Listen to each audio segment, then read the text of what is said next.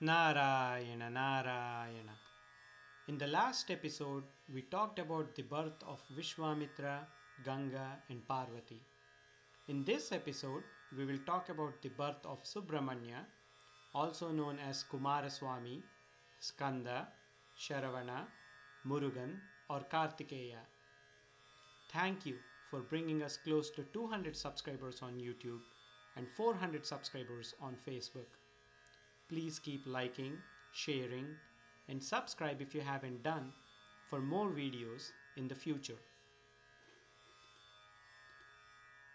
Before I begin this sarga, I want to share that Bala Kanda sargas 36 and 37 deal with the birth of Subramanya, also known as Kartikeya. Together, they have 59 shlokas and are recommended to be read by couples who are trying for kids, pregnant women, or new parents. Our elders say this is one of the very few sargas where Valmiki writes Phalashruti or the benefit of hearing or reading these sargas. Valmiki says those who read or hear this sarga will be blessed with long and happy life filled with children and grandchildren. Back to our story. Rama and Lakshmana request Vishwamitra to dive deeper into Ganga Mata's story. Rama says, Katham Ganga Tripathaga Vishruta Sariduttama Trishu Lokeshu Dharmagnya Karmabhih Kais Samanvita. How was Ganga able to become Tripathaga, able to flow in three worlds, namely Akasha, Bhutala, and Patala? How did it attain such a glory in all the three worlds? Please tell us, divine sage.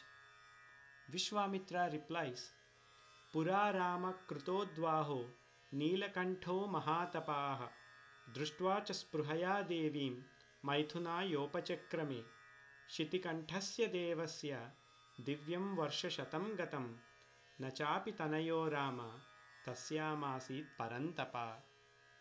Rama, after their wedding, the blue-throated god Shiva and Parvati spent 100 divine years together.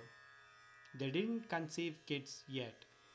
However, the gods were afraid what kind of a powerful baby would be born to them and if they can even withstand the power of such a baby. They reached Shiva, expressed their fear, and requested him not to conceive a child with Parvati and ensure the world is protected. To relieve the fear of gods, Shiva agreed to their request, but asked them where to place his displaced energy as it is destined to become a child. The gods thought for a moment and suggested that Bhudevi, or Mother Earth, could absorb the power of Shiva. Shiva agreed and transferred his energy to Bhudevi. Parvati, however, was angry at gods as they prevented her to bear a child with her husband. She cursed the gods to receive the same fate as her and not be able to bear children with their wives. The gods left in shame. Shiva and Parvati started doing tapas in a place to the north of Himalayas. Vishwamitra continues to say, Tapyamane tapodeve devasarshi ganah pura senapatim abhipsantah pitamaham upagaman, which means, while Shiva and Parvati were doing tapas, the gods, along with Indra and Agni, requested Brahma to appoint a commander-in-chief. Shiva used to be their army chief, but is now in tapas. Brahma reminds that the gods cannot have any kids with their wives due to Parvati Shapam. However, he said Ganga could give birth to a child through Agni. This child will grow up to be loved by Parvati and will eventually lead the gods' army. The gods were pleased and returned to their homes. Meanwhile, the energy of Shiva spread like an intense wildfire across mountains, forests, and land. The gods quickly gathered again and requested Agni, saying, Deva karyamidam deva samvidatsva hutashana Shailaputriam Mahatejo Gangayam Tejavutsuja. O Agni, please carry out the mission of gods. Place the powerful energy of Shiva in the daughter of Himavan, namely river Ganga. Agni agreed and requested Ganga to accept Shiva's energy. Ganga said yes and developed the embryo, which had an intense bout of energy. The power of this embryo was increasing with every second, and Ganga couldn't bear it any longer. Agni suggested her to place it on a white mountain. Valmiki describes what happens next in the shloka. Kanchanam dharanim praptam hiranyamamalam shubham tamram karshnayasam chaiva taikshya devabhyajayata. As soon as the embryo was placed on the mountain, a grass garden sprouted at that place, which quickly turned into gold. The surroundings turned into silver. In that process, copper and iron are also generated from the combustion of fires, and the residue have become tin and lead. The embryo, on reaching the earth, has evolved itself into various other elements. From that day onwards, gold also came to be known as Jatarupa, as it is similar in brilliance to Agni. The forest, trees, flowers, and everything else in that area turned into gold.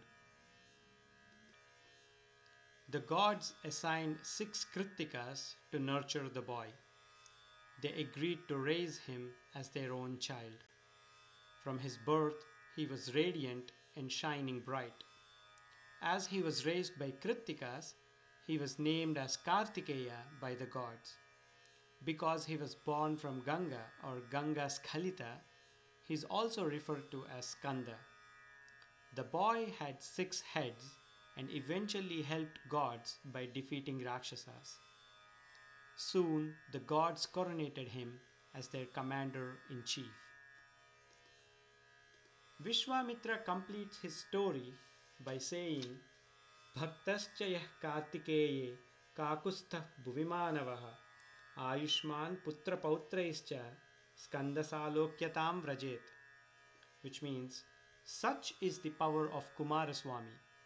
He grants longevity of life to his devotees and blesses them to be with children and grandchildren. Eventually, his devotees reach his loka called Skanda loka. This completes Sargas 36 and 37 of Bala kanda in Ramayana. In the next episode, we will talk about the story of Sagara Chakravarti and his yajna. Please press the bell icon to get notified as soon as we post this video. If you are listening to this on Spotify, iTunes or other podcasts, please don't forget to subscribe to our YouTube channel as well. Until then, Narayana Narayana.